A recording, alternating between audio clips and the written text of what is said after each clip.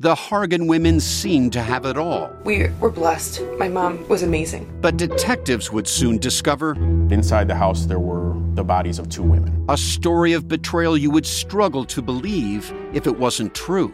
I am just praying to God, this is a sick joke. From 48 Hours, this is Blood is Thicker, the Hargan Family Killings. Listen to Blood is Thicker, the Hargan Family Killings, wherever you get your podcasts. This episode is brought to you by Amazon Prime. You know Amazon Prime is not just a shipping subscription, right? It's got everything, including streaming TV and movies on Prime Video. And of course, Prime's fast, free shipping. Go from watching your favorite shows to getting your favorite things. Whatever you're into, it's on Prime. Visit Amazon.com/Prime to get more out of whatever you're into. With Capella University's FlexPath format, you can set your own deadlines, learn at your pace, and access most coursework from anywhere at any time. Imagine your future differently at capella.edu. This episode features discussions of torture and death that some may find offensive. Listener discretion is advised, especially for children under 13.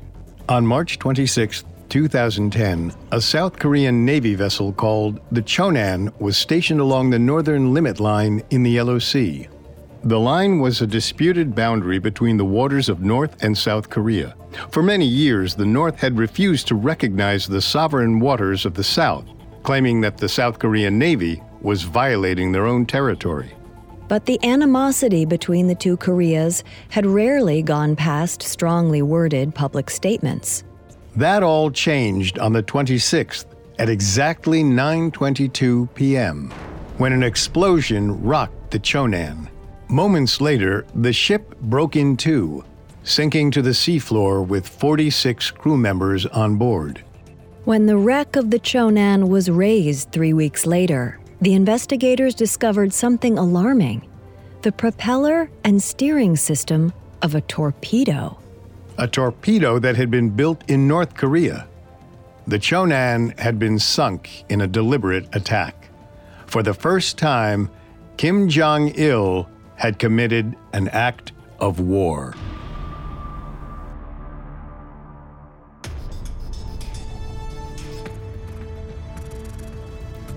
Welcome to Dictators, a Parcast original. I'm Richard. And I'm Kate. On this show, we're going deep into the minds of some of history's most hated despots. This season, we're looking at the Kim family's communist dynasty in North Korea. You can find all episodes of Dictators and all other Parcast originals for free on Spotify. To stream Dictators for free on Spotify, just open the app and type Dictators in the search bar. At Parcast, we are grateful for you, our listeners. You allow us to do what we love. Let us know how we're doing. Reach out on Facebook and Instagram at Parcast and Twitter at Parcast Network. Today we're exploring the nearly 20-year reign of Kim Jong-il, the second of the Kim dynasty.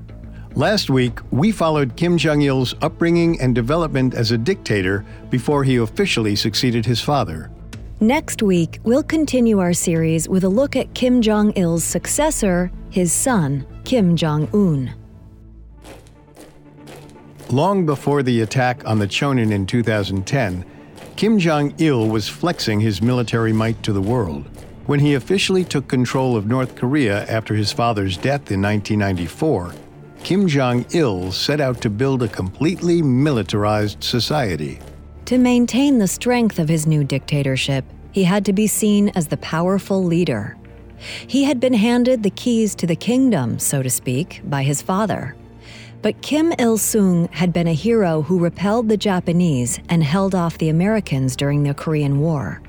His son had no war to heroically command and no foreign invader to repel. So he made one up. His propaganda focused mainly on the constant fictional threat posed by South Korea and the U.S. But beyond those two old enemies, Kim Jong-il portrayed the whole world as an enemy. And to sell the narrative, he made some updates to his father's original concept of juche, or national self-reliance. Kim Jong-il used his propaganda machine to convince the people that their self-reliance started with self-defense. And at the time he took over, there were two key obstacles to achieving this. The first was the decline of communism in the region. North Korea, for all its propaganda to the contrary, had always relied on Soviet supplies. From manufacturing materials to weapons, the USSR had been North Korea's primary trade partner. After the Soviet Union fell in 1991, North Korea was forced to turn to China, the only other communist-friendly government in the region. However, China was not nearly as willing to trade. By the early 1990s, North Korea's infrastructure was crumbling from the lack of imported materials. The second obstacle to self-reliance was a terrible famine that struck North Korea in 1994, right as Kim Jong-il was taking power. Poor planning and farming tactics had led to massive soil erosion on the farms in the northern mountains. In 1995, the region was inundated with rain, washing away the soil and crops. The communal farms missed several harvests, and the entire country suffered from food shortages. Between the famine and the lack of trade, Kim Jong-il had his hands full. But he stubbornly refused to change the script his family had been writing for decades. Instead, he ignored the hunger spreading through the country and doubled down on his plan for militarization. Conscription was made mandatory for all teenage males. Kim Jong-il deployed nearly 70% of his army along the demilitarized zone bordering South Korea. For the record, South Korea had displayed no aggression in decades. Their military had been supported by the United States since the days of the Korean War, but the American presence along the DMZ was in fact decreasing. South Korea was in no way preparing for war. In an ironic similarity to its communist neighbor, South Korea had also turned inward in the decades since the war. But the South had chosen to invest in infrastructure and economic developments instead of a military buildup. By the 1990s, their economy was booming thanks to technology exports, and they had better things to do with their GDP than attack the North. But Kim Jong-il's propaganda continued to paint a combined American and South Korean invasion as the greatest danger to North Koreans. That narrative fed into his policies of conscription and deployment to the southern border. In effect, Jong-il was pulling a simple sleight of hand, distracting the people with a warmongering panic while he consolidated his power. This is a classic tactic of strongmen and dictators. Keep the population afraid of outside threats, and they'll avoid examining the massive domestic issues that the dictator is unable or unwilling to address. Like rampant starvation, the North Korean government sent out propaganda encouraging citizens to have only 2 meals a day. Then, government food shipments to the mountain villages in the north quietly stopped. Kim Jong-il still publicly maintained that nothing was wrong with the food supply in North Korea. Meanwhile, starved corpses were literally lying in the streets. But in September 1995, Kim Jong-il swallowed his pride and made an international appeal for help. He told his diplomats to quietly inform other governments and aid organizations of the famine. This was an incredible move by the dictator, who was staunchly isolationist. It went directly against the narrative of North Korea's self-reliance. Instead, Kim Jong-il was turning to his enemies for help, a risky bid that could be seen as weakness if his citizens found out. Which made many governments suspicious. He found few nations willing to send aid workers and food shipments without proof that the so-called famine wasn't a scam. So the United Nations commissioned a survey of the country's food supplies, and what they found was shocking. North Korean farms could only meet about half of the required demand for the population. North Korea was decidedly not self-reliant. In addition to the United Nations, several non-government organizations, or NGOs, set up operations in Pyongyang to bring in emergency food supplies. It didn't take long for them to come up against Kim Jong-il's massive propaganda machine. When NGO workers would drive into a city with food shipments, They would find that only Communist Party officials were there to receive the handouts. The normal citizens were told to stay indoors. There was no evidence of the corpses in the streets, the widespread begging, or the emaciated children anywhere. They had all been removed while the foreign visitors were around. It was as though Kim Jong-il believed that if the NGO workers didn't see them, they wouldn't know the horrors existed. He was myopically trying to treat the international aid workers like he treated his own people. But it didn't have the same effect. The aid workers saw through his hide-and-seek ruse, and they were equally frustrated by the blatant lies Kim Jong-il was shilling about them.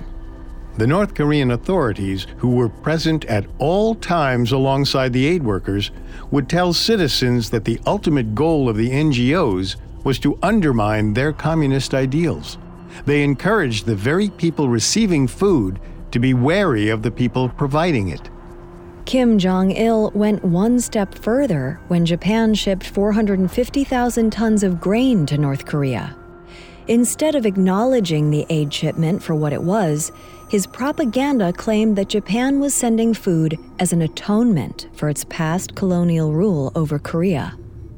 Meanwhile, much of the grain that was coming in was siphoned directly into the army supply and never reached the general population at all. South Korea followed Japan's example by sending another 150,000 tons of rice and grain.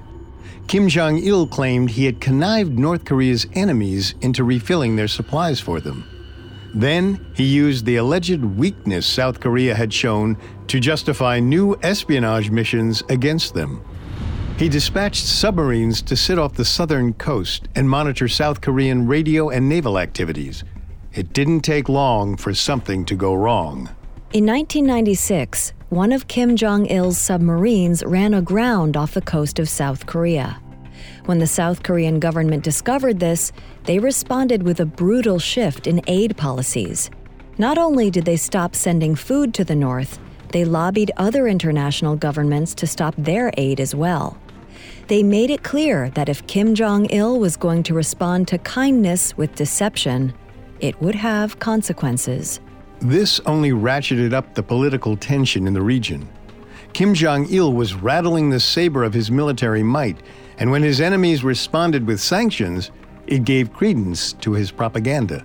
But while Kim Jong-il was pretending to play the game of international espionage, his citizens were still starving. People had to forage for edible plants and roots to eat.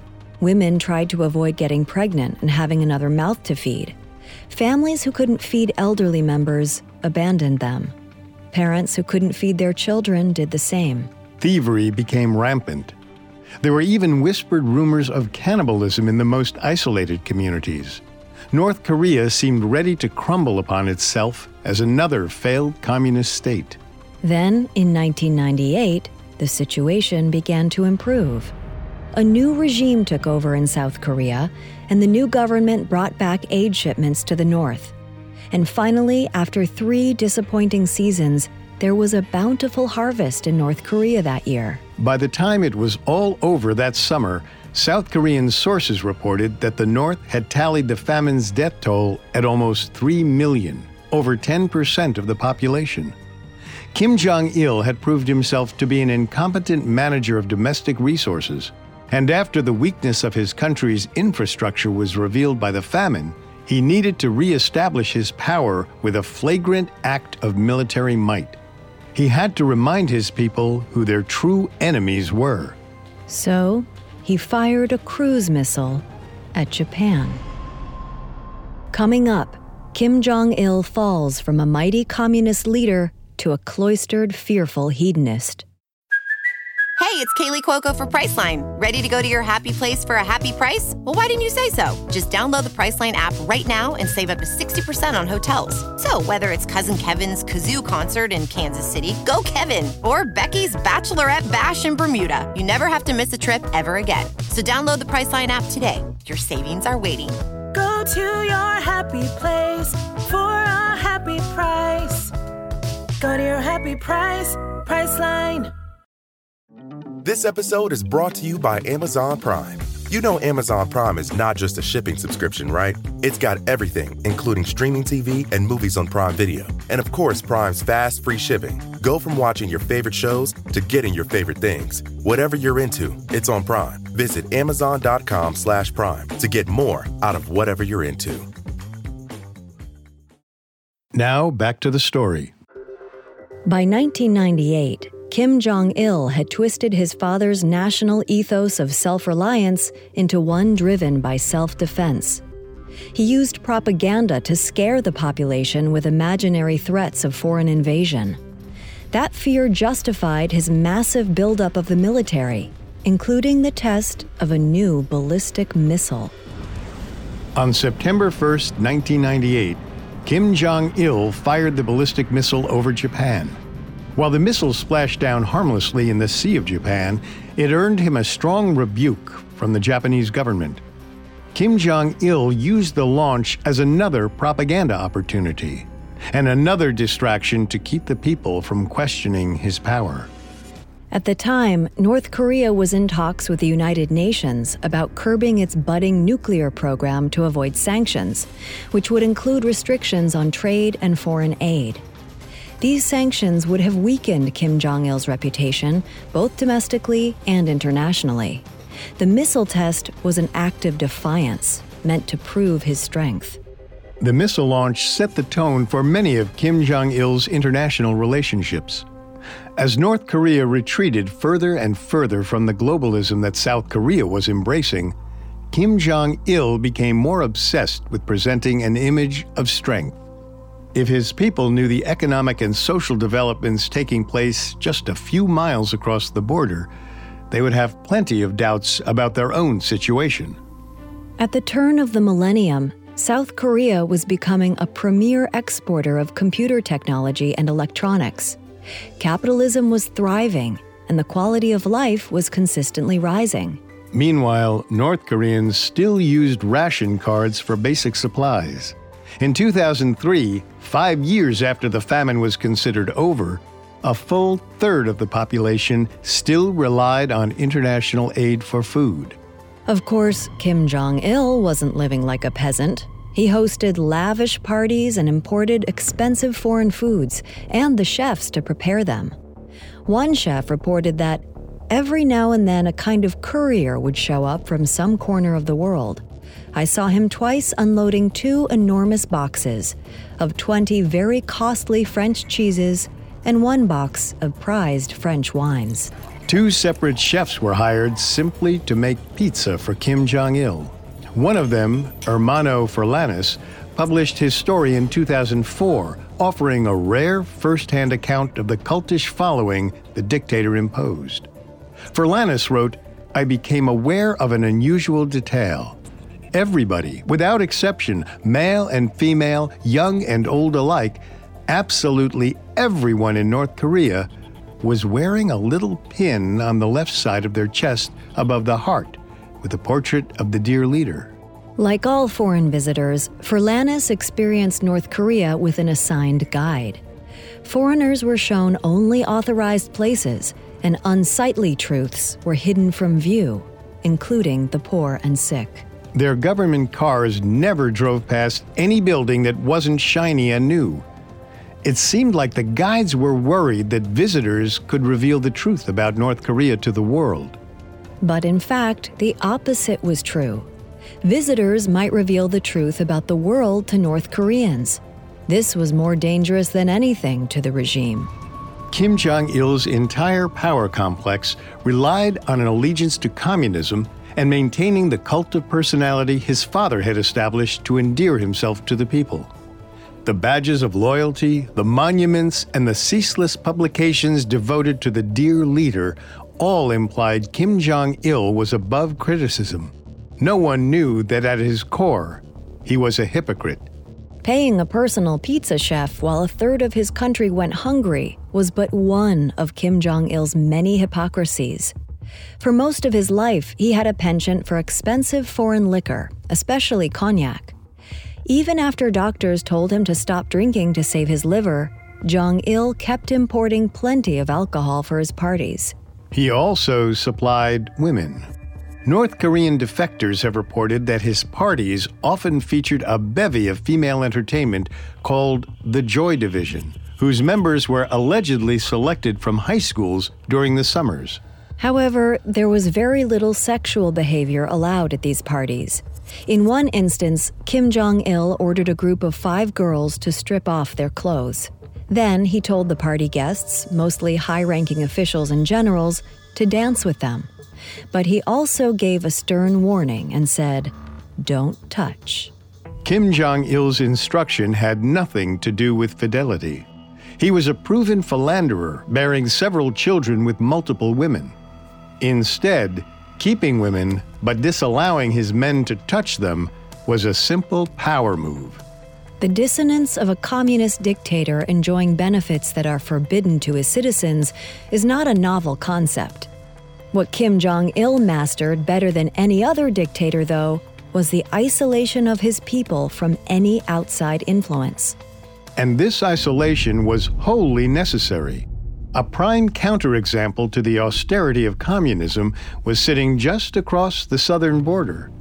The DMZ was only 4 kilometers wide, but South Korea might as well have been a different continent. North Koreans weren't allowed to travel outside the country, with very few exceptions.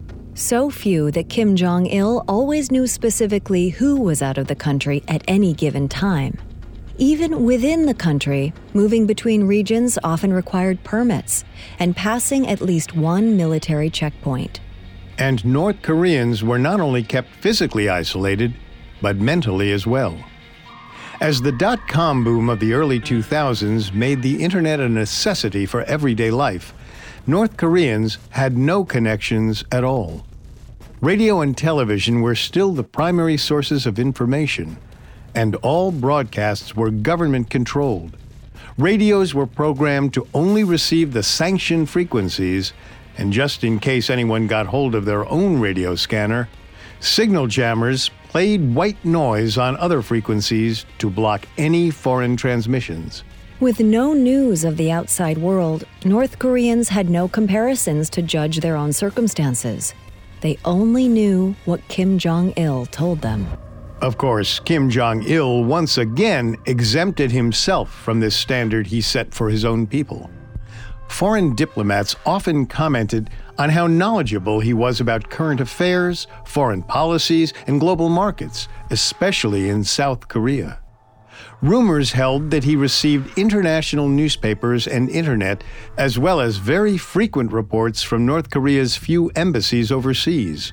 The extent of his knowledge became evident during an almost month-long train tour through Russia in 2001. Since the fall of the Soviet Union, the relationship between Russia and North Korea had weakened. To build better ties with his now democratic ally, Kim Jong-il decided to make the long trans-Siberian train ride to meet Vladimir Putin. The train was also necessary because he refused to travel by aircraft, which he claimed was due to security reasons, but in fact was rooted in a deep-seated fear of flying. Instead, all of his international visits, which were almost exclusively to China and former Soviet nations, were taken on a personal armored train, or rather 6 of them, with a total of 90 rail cars. South Korean intelligence reported that Kim Jong-il always traveled with a retinue of 3 complete trains, even within North Korea's borders. The first train scoped the tracks ahead for safety and clearance. Bringing up the rear was another train filled with security personnel and Kim Jong-il's entourage of generals and personal servants. The armored train carrying Kim Jong-il himself traveled between the other 2. His rail cars were equipped with state-of-the-art communications gear and lavish comforts, including a small movie theater worthy of the film aficionado. During his Russian tour, Kim Jong-il was accompanied by Konstantin Pulikovsky, a special representative of President Putin. Pulikovsky said that Kim Jong-il had a powerful aura, and his questions clearly indicated that he knew virtually everything about the situation in Russia. When they reached Moscow, Putin invited Kim Jong-il to his personal apartment in the Kremlin for lunch. It was a spur-of-the-moment invitation that had lasting ramifications for their relationship. Pulikowski said it was a simple, home-cooked meal. Before then, Kim had seemed reluctant to show emotion. After lunch with Putin, he was more open, trusting, and genial. Putin supposedly liked Kim Jong-il a great deal and found him humorous and educated. The two men got along famously. Kim Jong-il even said, "If people act like diplomats when they're with me, I also become a diplomat." Putin was honest with me, and I bared my soul to him. This was a strange development for such an isolated leader. His 2001 Russia visit revealed how lonely his life must have been as a dictator. Even though he was surrounded by an enormous entourage, he was without any real emotional connection. Kim Jong-il knew the adoration of his people was false. Shin Sang-ok, the kidnapped South Korean movie director, told a story about visiting a North Korean movie studio one day with Kim Jong-il. A group of screaming women emerged from one of the movie sets and waved at the dear leader. While waving back, Kim Jong-il turned to Shin and said, "It's fake." Shin remembered a distinct look of embarrassment on the dictator's face. He seemed to know the director could see through a performance. On another occasion, Kim Jong-il was watching television with his family when a propaganda message appeared featuring smiling, happy children. He lamented how artificial their smiles looked. He said, "If I tell them to tone down the artificiality, they will go completely in the opposite direction and find the most dirty children in rags." Kim Jong-il was caught in a dilemma of his own creation, between the truth of his country and the narrative he'd written for it. Even he wasn't fooled by his own propaganda. The truth was that North Korea was slipping farther and farther behind the rest of the world. But while his country slowly rotted, Kim Jong-il didn't miss an opportunity to enrich himself with outside investments. When the South Korean conglomerate Hyundai approached him about creating a free economic zone in North Korea's territory, he jumped at the chance.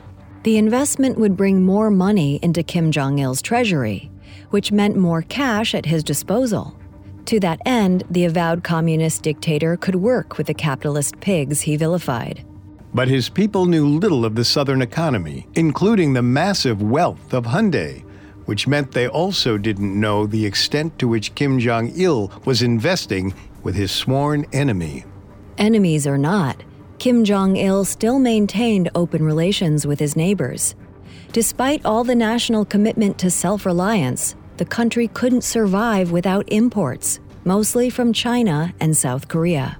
Yet Kim Jong-il's propaganda downplayed the national reliance on foreign trade. One example was the national power grid, which was supplied by a series of generator plants. Most of the parts were manufactured and purchased overseas, but shipped into North Korea unassembled so they could be completed with locally made materials. This way, Kim Jong-il could claim North Korea's power was wholly self-sufficient. The truth was, North Korea didn't even have the resources to keep the power plants running. One of the older plants used equipment that had been bought from the Soviets.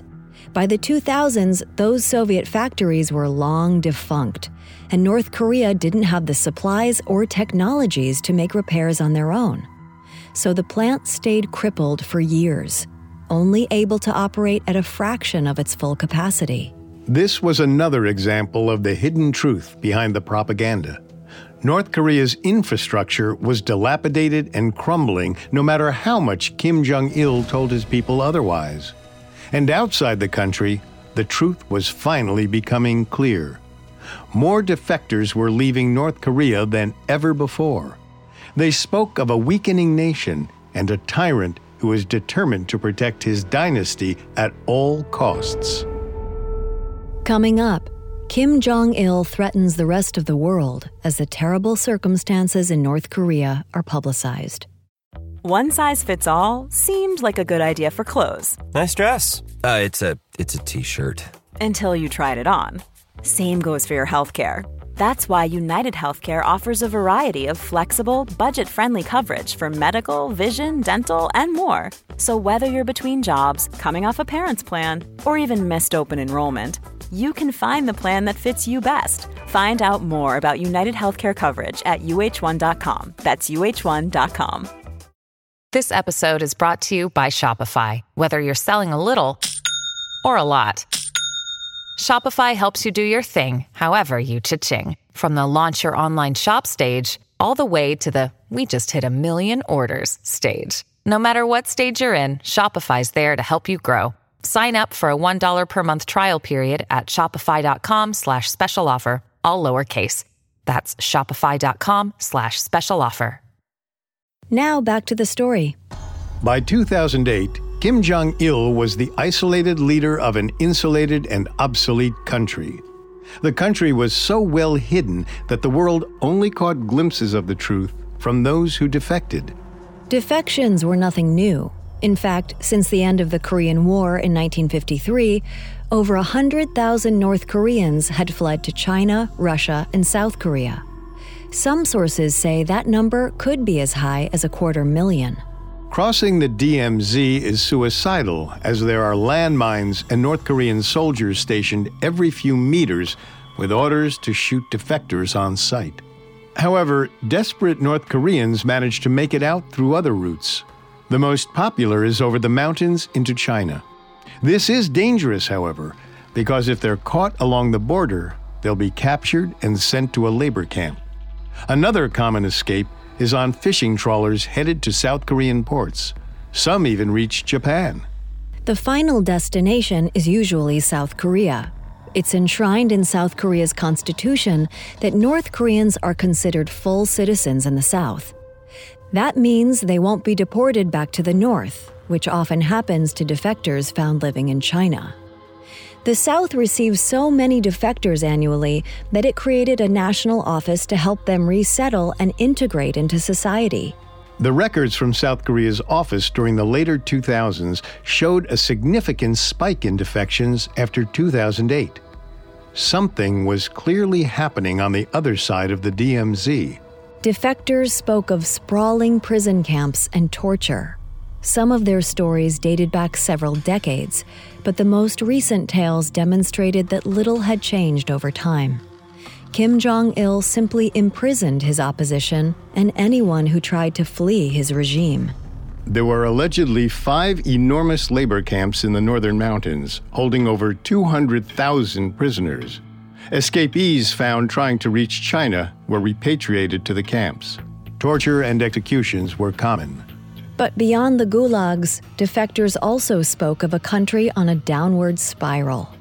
Food shortages were still common, and the society was still wholly militarized. Most alarming of all, Kim Jong-il had retreated from public life. Kim Jong-il had suffered a stroke in 2008, the stories told. After that, he was rarely seen anywhere in Pyongyang. So why the crackdown on defectors? Why attack the South Korean Navy? The answer was the same as it had been for years. When Kim Jong-il felt weakened, he turned to his army and propaganda to reinforce his power. But all the power in the world couldn't make him healthy again. Some officials even whispered that he could be near death. But the tyrant was still quite alive. To dispel rumors of his decline, Kim Jong-il took strident action to fix the weak economy. In 2009, he ordered a reform of North Korea's currency, the won, in an attempt to bolster its value. A currency reform was a popular communist technique to punish capitalist activities by literally changing the type of money the country used, sometimes overnight. Stalin himself had used a similar tactic after World War II, and Kim Jong-il had always followed Stalin's example. Unfortunately, Kim Jong-il had missed the lesson on the collapse of the Soviet Union, and he tried the same technique that had doomed them. He had announced that on November 30th, 2009, at 11 a.m., 2 zeros would be removed from the value of the North Korean won, and all old banknotes would be taken out of circulation. Thus, 100 won would buy the same as 10,000 won did the day before. and only with the new bills. The people had 1 week to trade in their cash savings for the new currency. Unsurprisingly, the North Korean economy was thrown into chaos overnight. Inflation skyrocketed. Anyone with significant cash holdings suddenly risked losing everything. It appeared Kim Jong-il's understanding of economics was not as comprehensive as he thought. Many North Koreans were angry and distraught at the overnight shakeup, and public discontent spread rapidly. Within the next few months, in the spring of 2010, rumors began in South Korea that the northern communist state was on the brink of collapse. The effect of the currency reform was almost worse than the famine. Angry people talked where starving ones didn't. In an unbelievable change of pace, North Koreans began expressing their discontent to each other on the street and occasionally to foreign visitors. The sudden economic losses caused by one man's whim exposed how shoddy their country's communist economy had always been. Once the people questioned communism, they questioned everything. Kim Jong-il's hold over his people was slipping, and the cult of personality and propaganda was no longer enough to convince them that everything about their country was perfect. He needed a distraction from the economic downfall. He needed the people to be afraid again. So he attacked a South Korean warship that he claimed was invading North Korean waters. The torpedo attack on the Navy ship Chonan in March 2010 spawned a serious international backlash. The rumors made it clear that Kim Jong-il's health was declining. His doctors had long ago told him to quit drinking, but he had been downing red Burgundy wine daily until his stroke in 2008. He was rumored to be diabetic and suffering from a loss of motor skills. Kim Jong-il was no longer the strong, steadfast dictator. He was a weakened 70-year-old man who refused to admit any health issues, much less address them. Going into 2011, his concerns turned to protecting the family dynasty, just as his father had. Though he never would admit it, and likely didn't even recognize his own incompetence, Kim Jong-il had brought North Korea to the brink of extinction. His reign had brought a slow but unstoppable decline to the country's economy, health, and safety. He had walled off his nation, and now it was dying, which meant the next leader would have to save the country from Kim Jong-il's failures.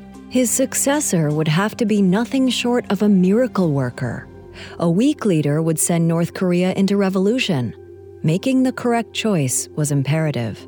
Kim Jong-il had 3 sons, Jong-nam, Jong-chul, and Jong-un.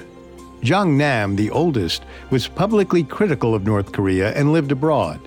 He lost favor with his father after an embarrassing incident in 2001 when he was caught trying to visit Tokyo Disneyland with a false passport.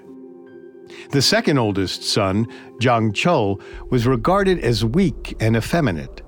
Allegedly, as a child, he'd written a poem that said his perfect world would be a peaceful one with no weapons or bombs. He was out of the question. That left Jong-un. Kim Jong-un was only 26 years old and had little interest in anything except for basketball. But he'd inherited his father's tough disposition. If any of the sons could fill Kim Jong-il's shoes, it was him. The choice had been made by September 2010. North Korea would one day be led by Kim Jong-un. But neither Kim Jong-il nor his son could have known just how soon that day would come.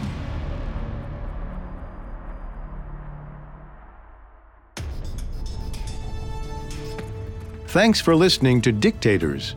Next week, we'll hear about the ascension of Kim Jong-un and how he shifted North Korea's reputation on the world stage. You can find all episodes of Dictators and all other Parcast originals for free on Spotify. Not only does Spotify already have all of your favorite music, but now Spotify is making it easy for you to enjoy all of your favorite Parcast originals like Dictators for free from your phone, desktop, or smart speaker. To stream Dictators on Spotify, just open the app and type Dictators in the search bar. And don't forget to follow us on Facebook and Instagram at Parcast and Twitter at Parcast Network. We'll see you next time. Dictators was created by Max Cutler and is a Parcast Studios original. It is executive produced by Max Cutler, sound designed by Billy Pace, with production assistance by Ron Shapiro, Carly Madden, and Travis Clark. This episode of Dictators was written by Andrew Messer, with writing assistance by Kate Gallagher and stars Kate Leonard and Richard Rossner.